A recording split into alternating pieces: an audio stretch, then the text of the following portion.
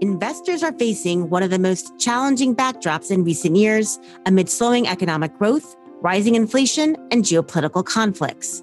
I'm Allison Nathan, and this is Exchanges at Goldman Sachs, Great Investors. In this special series, Allison Mass, chairman of our investment banking division, and Katie Koch, chief investment officer of public equities in our asset management division, speak with the world's most respected investors about their investing strategies, career trajectories, and their outlook for markets and economies. I recently sat down with Katie Koch, who shared highlights from her conversation with Brad Gerstner, the founder and CEO of Altimeter Capital. Katie, Altimeter Capital is known for taking concentrated positions in tech companies, and clearly we've seen massive volatility in that sector. So tell us about some of the key takeaways you had during your conversation with Brad about how he's navigating this tumultuous period. Yeah, Allison, it was a really great discussion at a critical point. And it was very interesting to hear about his experience during the tech bubble, as well as when he chose to launch Altimeter, which was at the peak of the financial crisis in 2008. So he's in a great position to speak about how challenging environments call for resilient leadership and people who have used the good times to kind of prepare for the bad times. One of my biggest takeaways from my conversation with Brad is that despite the market volatility, particularly in the tech sector, which you referenced, the secular arc of technology is very long. And with transformative AI and data trends on the horizon, he did predict that venture investing will see one of its best moments in the next few years, which is obviously not something everybody's out there saying right now. We also discussed the concept of essentialism, or the art of doing less better, which is at the core of their investment culture at Altimeter. And this idea has led them to identify a handful of great businesses that are disrupting really big markets and to remain invested in those companies over the cycle, even through periods of dislocation like the one we have now. In the world of investing, he said, it's where you place your big bet that will define you. I can't wait to hear more. Katie, I will let you take it from here. Here's Katie Koch in conversation with Brad Gerstner now. I'm Katie Koch, Chief Investment Officer of Public Equity for Goldman Sachs Asset Management. Welcome back to another special edition of Exchanges at Goldman Sachs, Great Investors. I'm really thrilled to be in conversation today with Brad Gerstner. Brad is the founder and CEO of Altimeter Capital, which is an investment firm focused on technology investments across both public and private markets globally. He started the firm in 2008 with just under $3 million from friends and family. And today, clients have entrusted up to $15 billion in assets under management with Brad and his team. They are premier capital partners to founders of companies like Snowflake, Facebook, and Roblox. And in this episode, we're going to cover his career journey, his role as a pioneer in bridging the private and public markets, and his perspective on the evolving tech landscape that we're in today. Brad, we're so happy to have you here. Thank you so much for being on the program. It's great to be here, Katie. So I want to start really at the very beginning. You grew up in a small town in Indiana, which isn't a normal background for all tech and hedge fund investors. And just wanted to get some more context from you on that. I know your father was an entrepreneur and had faced some setbacks, and was curious if you could tell us how that experience and your experience growing up in Indiana impacted you as an entrepreneur and later investor. I don't know what you're talking about, Katie. Indiana is the bastion of all entrepreneurialism and all high tech. So I had, by all accounts, a good childhood. I grew up in a small town. My dad was first generation college, and he tried his hand at being an entrepreneur. And it was a really tough period. That was the formative part of my childhood. When I was in 4th, 5th, 6th grade, 1978, 79, 80, 81 was a period that we're talking about all too much these days, a period of hyperinflation, hyper interest rates, global competition from the Japanese in the auto industry, slow economy, hostages being held in Iran. You think about the geopolitical setup, you think about the macro setup, and it really does have some echoes to what we're talking about today. And so I had to watch my dad go through a very, very difficult period. It wasn't a period of venture capital. Back in that part of the world, when you started a business, you mortgaged the house, you mortgaged the car, you borrowed money from the local bank. And when things went upside down, you lost the house, and you oftentimes lost your friends. And in my dad's case, kind of lost a marriage and lost his health. And so it was a tragic but heroic battle to provide really great jobs to the people in our town in an auto parts manufacturing business. And so I watched my dad for the balance of his career work very hard, refusing to ever declare bankruptcy to pay back his friends at the bank and others on the commitments he made when he borrowed money to start his business. And so, when you go through that as a kid at that age, A, you learn those lessons, you learn those stories. But B, I didn't realize at the time, but I realize today really how heroic that journey was, that commitment to your word is your bond. And it was really this balanced approach to risk taking. And so I think I viewed risk and I viewed entrepreneurialism through that lens for the balance of my life. And then you eventually did go on and become an entrepreneur yourself. I think after you graduated Harvard Business School, did a number of things, including starting companies in the online travel sector. Why did you think that was a good opportunity to do that at that time? And what did you learn from doing that? Well, when I graduated from law school in 1996, I had encountered the Netscape browser. I was convinced that the internet was going to be profoundly impactful on not only business, but society. I went back to business school really as an off-ramp out of the legal profession and trying to find my way to Silicon Valley. And so I was pretty hell-bent to come to Silicon Valley. Along the way, I was in Boston. I met David Fialko and Joel Cutler. I decided to stay in Boston and help them get General Catalyst started in 1999 and would become the co-CEO of their first investment out of that vehicle, a company that was early in online travel. Think Shopify for online travel. So we were providing booking engines to folks like Travelocity and Expedia. And, online travel was one of the survivors of Web 1.0. And so Barry Diller, his head of M&A, Dara Khosrowshahi, Jeremy Liu, who worked with Dara, were really rolling up a lot of travel assets and bought Expedia and NLG at the same time. And so whereas a lot of my friends didn't make it through the wreckage of 2000 and 2001, we actually had a reasonably good outcome that would put General Catalyst on an excellent path. And that reminded me how much I enjoyed really leading teams, building teams, setting vision, setting strategy, and being an entrepreneur. I went on to start 2 other companies, neither of which turned into, huge home runs, but I learned a tremendous amount. We sold both of those businesses, the last one to Google. And then you did go on and got some experience in public market investing, I believe, after that. And your mentor in that space, I think, was Paul Reeder.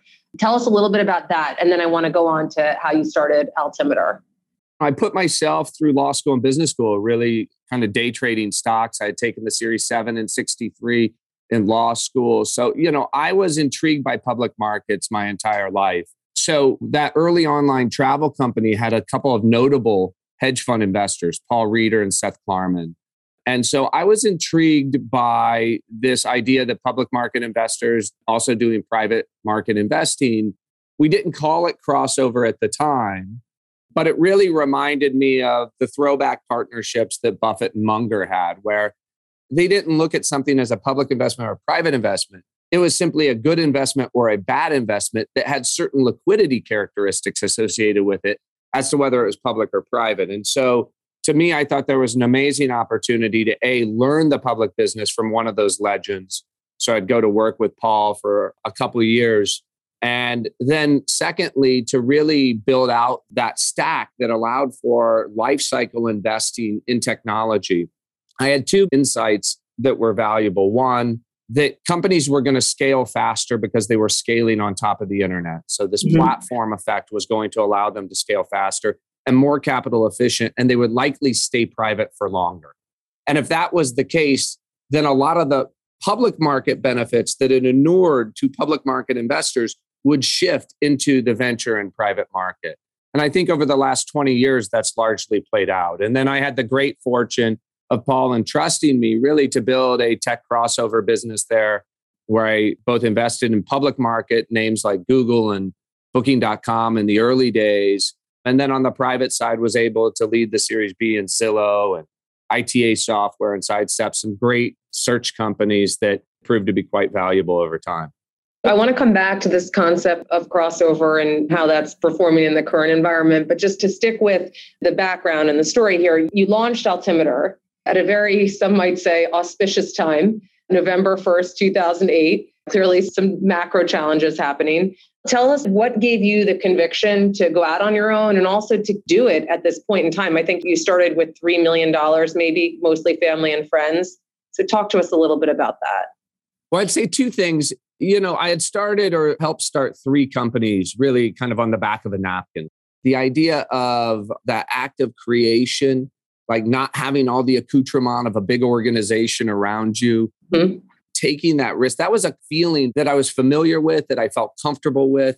And so starting by myself in a single room office near Par, that didn't feel embarrassing to me. That didn't feel scary to me. It was pretty binary. Either the world was going to end or this was probably a pretty decent time to invest. And as Charlie Munger said the other day, if the world's going to end, then I crawl under the desk, right? So you have to bet on the optimism that while things on a mark-to-market basis can get really nasty, the secular curve for 100 years of American capitalism has been up and to the right.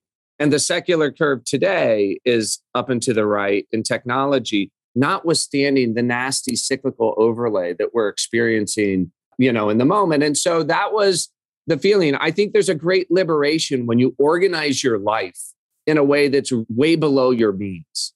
So Michelle and I lived in a $3,000 a month subterranean apartment. We had just had our first child. We didn't have the accoutrement of an expensive life. We had saved money.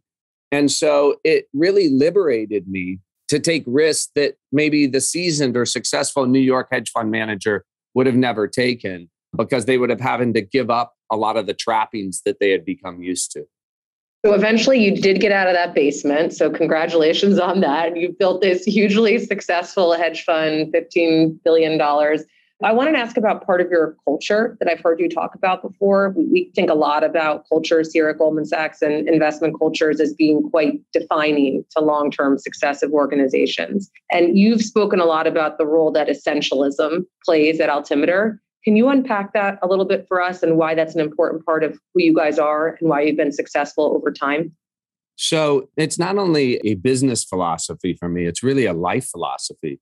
And one might say a product design philosophy as well. I mean, it's closely related to minimalism, right? But it's this idea, the art of doing less better, right? That there's a central purpose for a product. There's a central purpose for a life. There's a central purpose for a business. And as we lose humility, we tend to get further and further away from that central purpose. And so this idea of essentialism is both a strategic blueprint, I think, for a happy life and a successful business, but I also think it's a tactical blueprint. So what do I mean by that? The strategic blueprint simply is that we're in the business of defining entrepreneurs and companies that are disrupting giant markets and then investing against that opportunity for the life cycle of the investment. There's a saying within essentialism, if it isn't a quick yes, then it's an absolute no. And so this idea of prioritizations, everybody prioritizes. But when you listen to an earnings call or you listen to a leader and they give you the top 10 priorities, right? Priorities is singular often, not plural. And it's certainly not 10. And so I think that provides clarity for life. It provides clarity for your team. And particularly during periods of tumult, right? Periods of disruption like we're going through right now. As I've said to my LPs, as I've said to my team, we're a part owner of a handful of terrific businesses. I don't know the trajectory of interest rates. I don't know the trajectory of inflation, right? We're all curious and interested. But if you're a part owner in a handful of businesses that are going to be bigger and more profitable in the future, then they're going to be worth more. And so that time arbitrage against that simple theory, particularly during periods of dislocation, I think is the most important thing that you can have in an organization. Right. And it's so important to have something foundational like that for the whole team to come back to navigate uncertain environments. I think what I've heard from you there as it translates to investing is essentialism would lead you to focus on the few things that are driving a few companies that you want to own and the biggest drivers to that over the long term, and that you can stay committed to those theses through tumult and dislocation of markets. Is that a reasonable? Yeah, it's very difficult to have conviction in a name, and even more difficult to have conviction during periods of dislocation, right? The secular curve around the transition of all data from data centers into the cloud is not changing this morning. But the price, the mark to market of assets is changing this morning. So if all I was doing was staring at my blinky screen, right, it would be very difficult to work. But when you come in and think as an owner, a part owner of a business, and talk to customers, talk to the managers of those businesses, those are the things that ultimately are within your control. The rest, we hope to occasionally get right by having more or less on the table. But, nobody who is investing against a long arc of technology is going to define themselves by getting inflation calls right and interest rate calls right. So well said. And obviously, this is a moment in time when capital costs something, inflation is here, there's threats from other competitors, that great management teams can differentiate themselves and execution becomes more important. You've named some companies that are very established. If we look to more the venture or growth equity space, do you think that one of the results of this part of the cycle that we're experiencing is that some of these founders may become more selective about who they want on their cap table? And it may not just be for the highest valuation, but it may be looking for partnership and people who can help them in this difficult environment. What do you think the lasting impact of this is going to be? Well, I would like to think that's true. There's no doubt that the damage that's now being done will have post-traumatic stress for a generation that's never experienced it, right? Coming out of 2000, the PTSD lasted for 2 or 3 years. Coming out of 2008, it lasted for years. And so we'll see what happens in this period. I happen to think, as painful as it is, one of the beautiful things about the creative destruction and the dynamism of American capitalism is, I promise, there are going to be risk takers. There are going to be entrepreneurs. There are going to be investments we make during this period, starting really with the price discovery in the back half of this year, but going into 23 and 24. It will be one of the best vintages, right, in early and mid-stage venture investing in a long time, maybe in 15 years. And if you think about companies that were founded during the carnage of '08, Uber and Airbnb being 2 examples, right? It's great opportunity because there's less competition. You get rid of the grifters, right? That are just the 3rd or the 4th or the 5th copycat of some idea. You get rid of the grifters who are just providing follow-on capital to unprofitable business models. And I think that the best entrepreneurs have always known that who's around the table matters, right? And so I think that that will be reinforced in this period. And I think that, from an altimeter perspective, again, thinking as part owners, like we're more convinced by the secular curve, right? Whether we're talking about cloud software, whether we're talking about ML and AI, whether we're talking about the transformation going on in life sciences today than we've ever been. But we never thought that the laws of economic gravity, that economic cycles were being suspended. And, we're hopeful that tragic events like the ones going on in Ukraine, right, can be brought to a peaceful conclusion. And we think those type of events will do a lot to calm markets. But right now, we're living in a moment of max uncertainty. I want to just go back to one thing that you talked about. The best founders, one thing that they do is get the right people around them to support them through this. You have been a founder, you have started companies, you have been an investor. This environment, we have consensus, is going to be a more challenging operating environment. You've also said that this could be an incredible vintage to dedicate capital to venture or growth. It'll take time to prove that out, but it could be an incredible time to do that. What are the characteristics of founders that you think are going to be uniquely capable of navigating this environment? And how might that be different than people that were successful over the last 5-10 years? Well, I think in this moment, right, of Frank Slootman, legendary CEO who was running Data Domain during the first period of carnage 20 years ago. And when we were talking about transitioning the CEO at Snowflake from the incredible Bob Muglia, who helped build that business, to Frank, right? One of the things that resonated with me and I've respected about Frank is he's always girding for battle. It's always a war. You're always on wartime footing. And so he didn't rest on his laurels looking at a business that was growing over 250% and a huge secular TAM and say, free espresso and and snacks for everybody, only come to work 3 days a week. He did just the opposite. Mm-hmm. He totally changed the culture to prepare them for this minute, right? And if you look at that, the consequence of that, Snowflake pulled up its free cash flow targets by 6 years, right? They're going to do 15% free cash flow margins this year, growing at almost 100% in a massive market. And those margins will expand to 30% over time.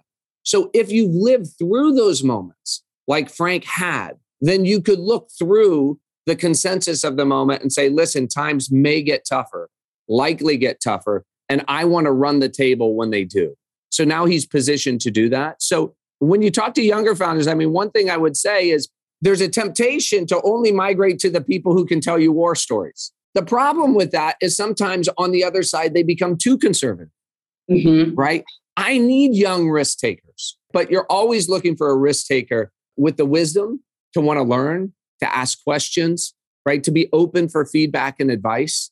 This idea that a Series B or a Series C company is the founder is going to take $100 million or $200 million off the table before the company's proven anything, which we've witnessed in mass the last 3 years. Total insanity. That's over.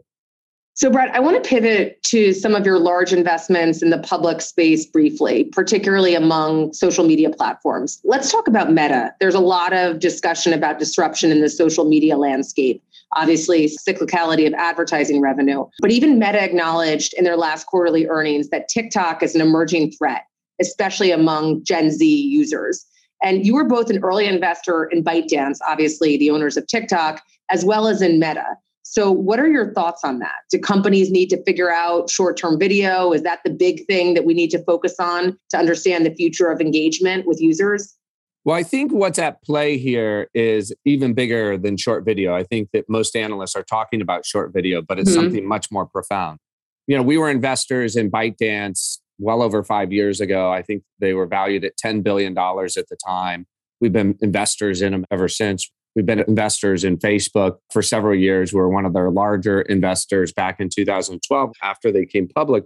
One of the things I love about Facebook is it's one of the few companies that's still founder-led, right? Think about how visionary Mark Zuckerberg was in his acquisition of Instagram, how visionary he was in his acquisition of WhatsApp, how he's pivoted that business. That business just generated upwards of $9 billion of free cash flow in the quarter, right? Its incremental margin is probably 70, 80%. He's investing aggressively in what is the future of not only sharing platforms, but also the future of communication platforms. I think the piece that has been least appreciated about the 20 billion of CapEx that Mark's putting into the ground, I think there's this idea that he's running around over at Facebook wearing VR, AR glasses and throwing the long ball, hoping that something sticks. I think nothing could be further from the truth. Facebook has undergone a transformation from a social recommendation engine to an AI recommendation engine, where I get to choose from 2 billion pieces of content, not 2,000 pieces of content. The disruption of TikTok was that it was an AI recommendation engine, not a social recommendation engine. If you read Mark's transcript in the quarter, for the first time, he said publicly, we're going to combine social recommendation with AI recommendation. I think he's been building one of the most powerful AI discovery engines on the planet. That has profound consequence for Reels, but also for Instagram itself, for Facebook itself, for WhatsApp. All the content recommended against all platforms will be both social and AI driven. That unlocks massive global engagement. Notwithstanding TikTok's competition, you probably noticed in the quarter that they expanded their reach. They're still growing audience globally. They reach almost 3 billion people, right? Building an at-scale platform of audience and advertisers is highly sticky. There's a massive competitive moat, and they're not resting on their laurels. I mean, Reels is now 25%, I think, of Instagram usage and going up. And then on top of that, you have them investing in a next generation social communication platform in AR, VR, just like Apple is. But I think the vast majority of his investment, if you look behind the scenes, is really in building out the most capable AI infrastructure among all the hyperscalers. So to zoom in on Meta for a second, what I'm hearing you say is that to be super bullish on their business, it doesn't require us to wait for the metaverse to materialize. They're already using forms of AI, which has made TikTok wildly successful. So they're capable of doing more here to build a better mousetrap, to get more people engaged on social and to be more targeted in their ads. So that Reels ultimately really does have the possibility as being compelling as TikTok. Is that the right understanding? I think both Reels, Instagram, connecting businesses to consumers via WhatsApp, which is exploding in India, all of these things are driven by AI, right? So core capabilities, no, I do not think you have to wait on anything. And this is a business that's trading below 20 times free cash flow. It will exit the year growing over 20%. It's trading at 7.5 times EBITDA. And, I think about this. We leveled all this criticism at Jeff Bezos back in 06, 07, 08. Why aren't you making more money? Okay.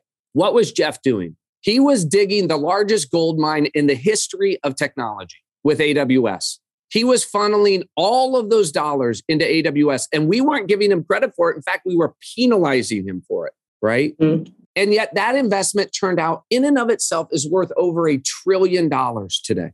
It's one of the great businesses ever built in technology, built by a founder in an adjacent market to the market that he was in. And so I think today it's easy, it's fashionable to beat up on the management team at Facebook and to say, they're wasting all of this money. But if you really deconstruct where the CapEx is going into that business, I think you'd be hard pressed to say that AI resource isn't one of the most valuable resources in the world that can be deployed against every one of his businesses, whether it's communications or whether it's a social and AI recommendation. And so we think there's going to be growing engagement. We think this is going to be powerful for the ad targeting and the content targeting platforms, right? And so you don't have to attribute any value in your model to AR or VR or quote unquote, the metaverse in order for this company to compound at 20, 30% for the next several years. So just want to ask you one last question on public markets. So you've obviously invested in both public and private markets. Public markets have gotten very cheap, as we've already talked about with this major dislocation. You've also made the point that this could be an incredible time to step into private markets for the long term too. But what do you think about the dispersion, the right now dislocation between public and private markets? And how would you recommend people think through that and allocate their capital? Well, we have no idea really what the dispersion is between public and private markets because there's zero price discovery occurring in private markets, right? But the forward look, the fact that it's unlikely that we're going to have software down, parts of the software market 50% would suggest that eventually we're going to have a down round, right? The only reason we're not seeing massive down rounds today is because companies don't have to raise capital. Right. If they had to raise capital, if they could raise capital, okay, the price discovery would tell you that many of those companies that raised in the last 2 years would be down minimum 50%. Minimum 50% for the companies that executed well. If they didn't execute well, there will be no capital. Hard stop. Okay. You couldn't pry a late stage dollar out of a crossover investor's hands today, right? With a crowbar. There is no allocations going on today by Tiger, by Coatue, by Altimeter, because the price discovery has not happened adequately to induce us to spend that dollar in the private markets versus the public markets. If I can go buy Snowflake in the public markets growing 100% and I can buy it with a free cash flow yield next year of a few percent, why would I invest in a software company that's growing slower, burning capital and illiquid? I wouldn't do it, right? And so it's going to be Q3, Q4 before we first start seeing price discovery. That's when private market companies will need to raise capital. Yep. When you need to raise capital in this tape, it's a wipeout. Right. And so I think you're going to see that price discovery. I take no pleasure in the pain that's going on in these markets, but I feel for the great companies that are out there that are also getting pulled down in the downdraft, right? Because it's difficult to lead those companies. It's difficult to show up and explain to your employees what's happening. And most of this is no fault of their own, right? It's about Putin's aggression in Ukraine, which has led to, all of this reflexivity into global energy, which has exacerbated the inflation problem, which has exacerbated the interest rate problem. But the fact of the matter is it will make these companies stronger. And there's no doubt that when the price discovery adequately occurs, we are going to be allocating a lot of capital into market leading companies in big TAMs with great leadership, because they're going to be worth a lot more in the future, notwithstanding the present moment. And just on the navigating of them through this, when they eventually do those down rounds, something that's being talked about a lot, I think people would appreciate your expertise on, is retaining talent through those down rounds. Tell us how, having run businesses and invested, how would you be recommending your founders navigate that? Think about this, Katie. Uber raised capital at, I think, $47 a share in its last private round almost 6 years ago. Since then, I think it's 5x revenue. It's gone from losing over $5 billion a year to making over $5 billion forecast next year. And the stock has gone from mid 40s to 25. Think about what it feels like to be an employee of that business, right? I did everything you asked us to do, right? And we got cut in half. And so I think the leadership challenge today, whether you're leading an airline today, I mean, listen, every asset is correlated today. I don't care what you're leading today. Mm-hmm. You got to show up this morning. You got to lead from the front. This is when culture matters. This is when essentialism matters. This is when I think the strength of your partnerships, our partnership with Goldman Sachs, our partnership with our limited partners, our partnership with our founders. This is when all of that DNA matters.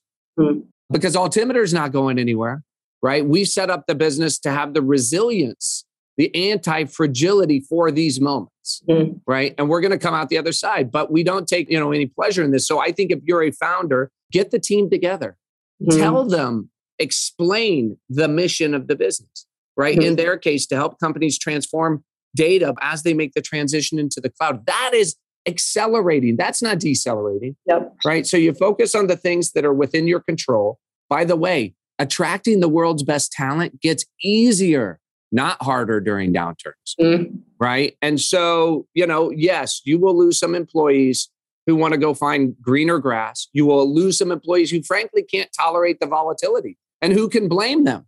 This idea that we're going to have hyper wage inflation in a world where every company is downsizing, freezing hiring, et cetera, is a farce. By the end of this year, we may very well be talking about deflation again as we lap our way into Q1, because we're heading into a deep global recession.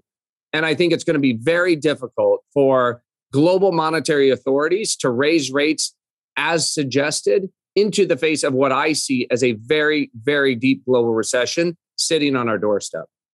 Taking away from your comments, one major takeaway for me is that it's an important moment for leadership. And sometimes when a lot of things are going against you, people's inclination can be to go inside of themselves or go inside the foxhole. It's a very bad moment from that. So what you're saying is that people need to be out front, leading employees, connecting them to the vision, making them believe in the secular growth, and that can help them navigate this period. I'm also interested in your comment that actually, eventually, it should be a great market to pick up talent. So be less focused on the near-term down round. And actually, if the world is contracting, in fact, there should be more opportunity to pick up the best talent into the best franchises if you are leading from the front. So that's very interesting.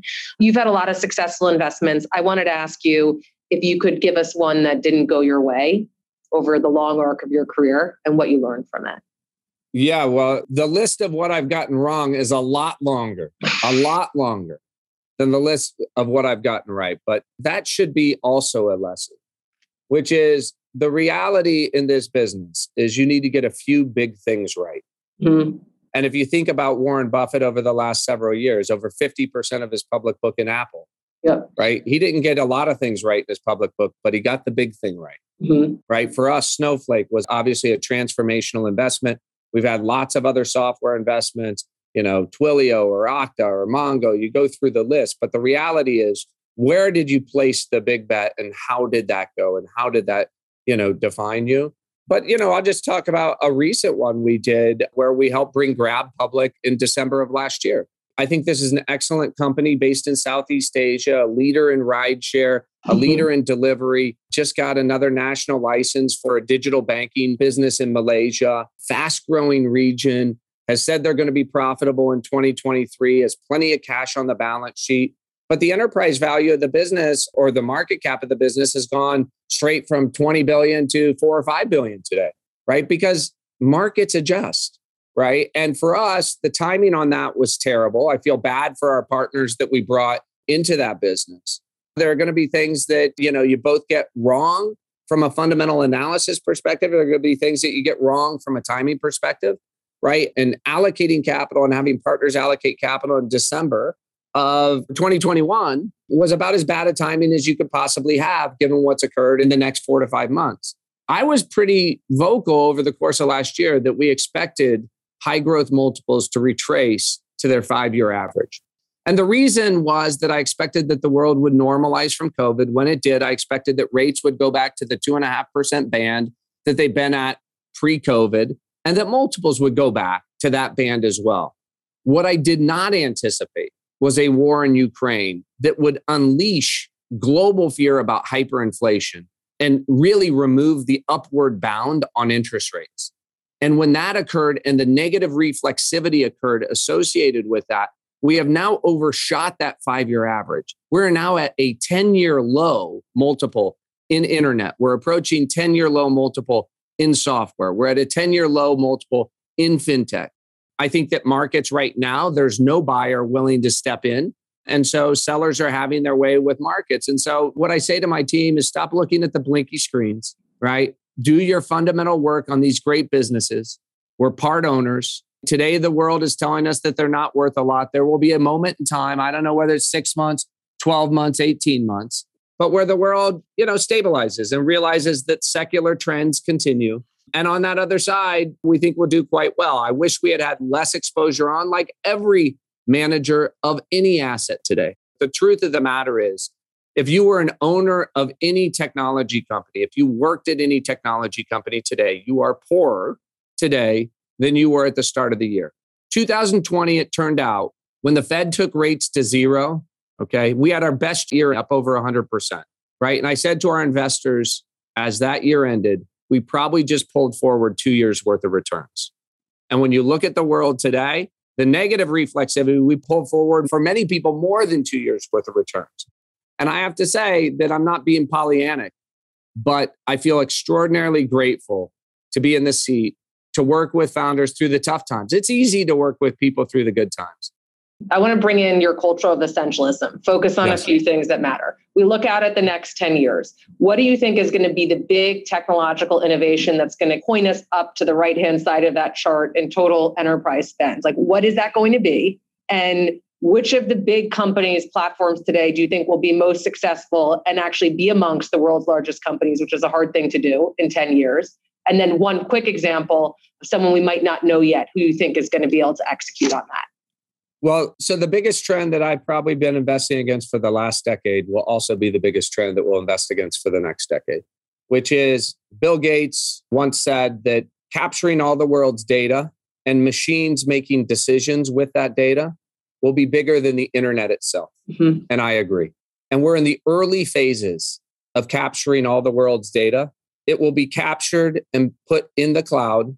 And increasingly, we will have artificial intelligence, right? Using lots of machine learning techniques that help us as humanity make better decisions, whether it pertains to the environment, to education, to healthcare. All the things that we do, will it be informed by better data and better decision making? That's the long arc of where we are all headed.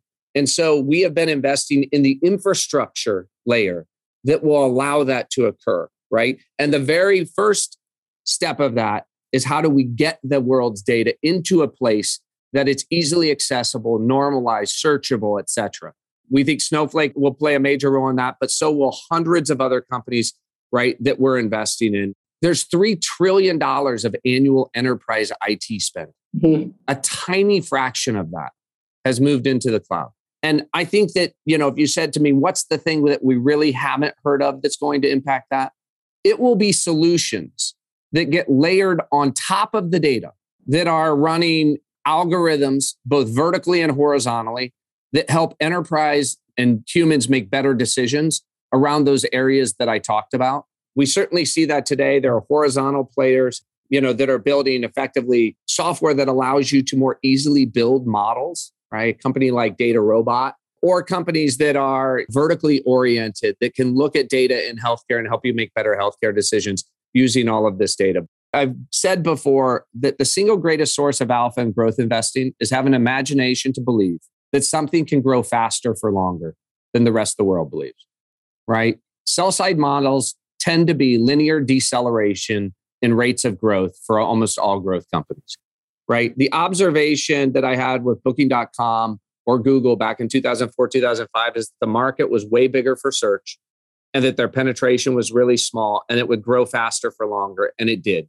Nobody thought at 500 million that Booking.com would ever be worth $100 billion or that Google would be worth $1 trillion, right? And I think that's the observation today. So find big trends, find big secular trends, find great companies that are free cash flow positive and can't go away, okay? And then bet behind them. And I'm going to end with just a personal question to you of initiative that you're focused on called Invest America, which is trying to tackle some of the issues around income inequality. Can you just describe that to us? Because that's a macro issue we're super focused on as a challenge that we're all facing right now. And sounds like you have an interesting solution for it. So I wanted to hear more about it. Well, this is something that I'm going to spend the balance of my career working on, which is leveraging this platform and relationships. You know, this idea that in many ways, the Industrial Revolution flattened the playing field, right? Because you could get a high-paying job on a manufacturing line where I grew up, right? And your standard of living went up a lot. And so in many ways, the rebuilding of the world post-World War II started to diminish the wealth gap. The technology revolution, where a single company can have 3 billion customers like Facebook or like AWS and Amazon, naturally leads to winner take most, right? Mm-hmm. And in those scenarios, those entrepreneurs, because those companies scale in a very capital efficient way, they own a lot of the businesses. And so they become very, very wealthy. And so this wealth gap that we've watched emerge, right, is not some nefarious plot by people to get hyper wealthy. It is the nature of markets in a technology revolution. So I think in this country where we only have 30% of people who are owners, we have to make everybody an owner. Everybody needs to be part of the system. We're in this great enterprise called the American experiment. Everybody deserves to own their small slice of Tesla, of Apple, of United, et cetera, particularly given the level of government involvement we've had in markets. Mm-hmm. We can't have government bailing out markets that only benefits 30% of people. So Cory Booker and many of others have had this great idea about baby bonds. And spiritually, the idea I have is very connected, which is leveling the playing field.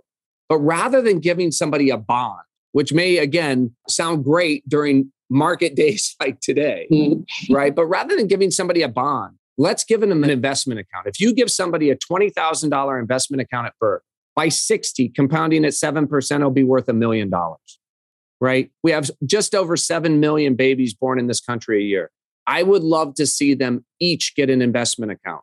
The government puts it into a ETF that reflects the S&P 500. They can't take the money out. They can add, but not subtract.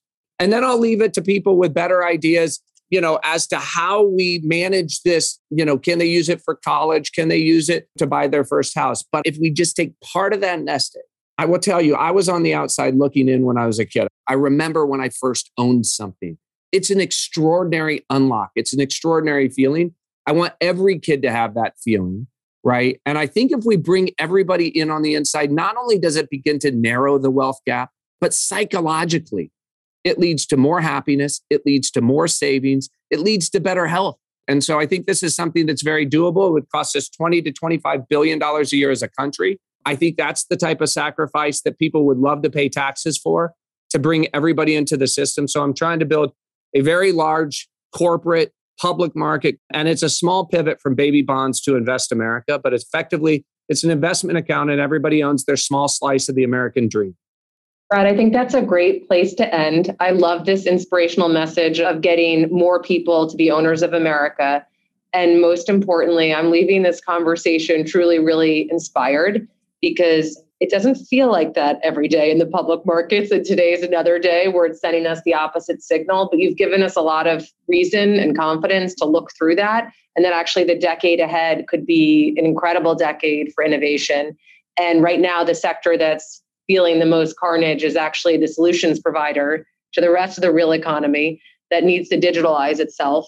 And there is massive wealth creation potential in that. And we're just really happy that we have people like you out there that are trying to help navigate that on behalf of clients, pick the right founders, pick the right companies, get through the dislocation, and use this as an opportunity to build long-term wealth. And I really appreciate the fact that you're thinking about that definition of wealth broadly to include more people. So thank you for your time and your leadership in the industry. We really appreciate you. Thanks for your partnership. It's great to be with you, Katie. This podcast was recorded on Monday, May 9th, 2022. We really hope you enjoyed listening to that special episode of Exchanges at Goldman Sachs Great Investors. If you enjoyed the show, we hope you follow us on Apple Podcasts, Spotify, Google Podcasts, or wherever you listen to your podcasts, and leave us a rating and comment. All price references and market forecasts correspond to the date of this recording. This podcast should not be copied, distributed, published, or reproduced in whole or in part. The information contained in this podcast does not constitute research or a recommendation from any Goldman Sachs entity to the listener. Neither Goldman Sachs nor any of its affiliates makes any representation or warranty as to the accuracy or completeness of the statements or any information contained in this podcast, and any liability therefor, including in respect of direct, indirect, or consequential loss or damage, is expressly disclaimed. The views expressed in this podcast are not necessarily those of Goldman Sachs, and Goldman Sachs is not providing any financial, economic, legal, accounting, or tax advice or recommendations in this podcast. In addition, the receipt of this podcast by any listener is not to be taken as constituting the giving of investment advice by Goldman Sachs to that listener, nor to constitute such person a client of any Goldman Sachs entity.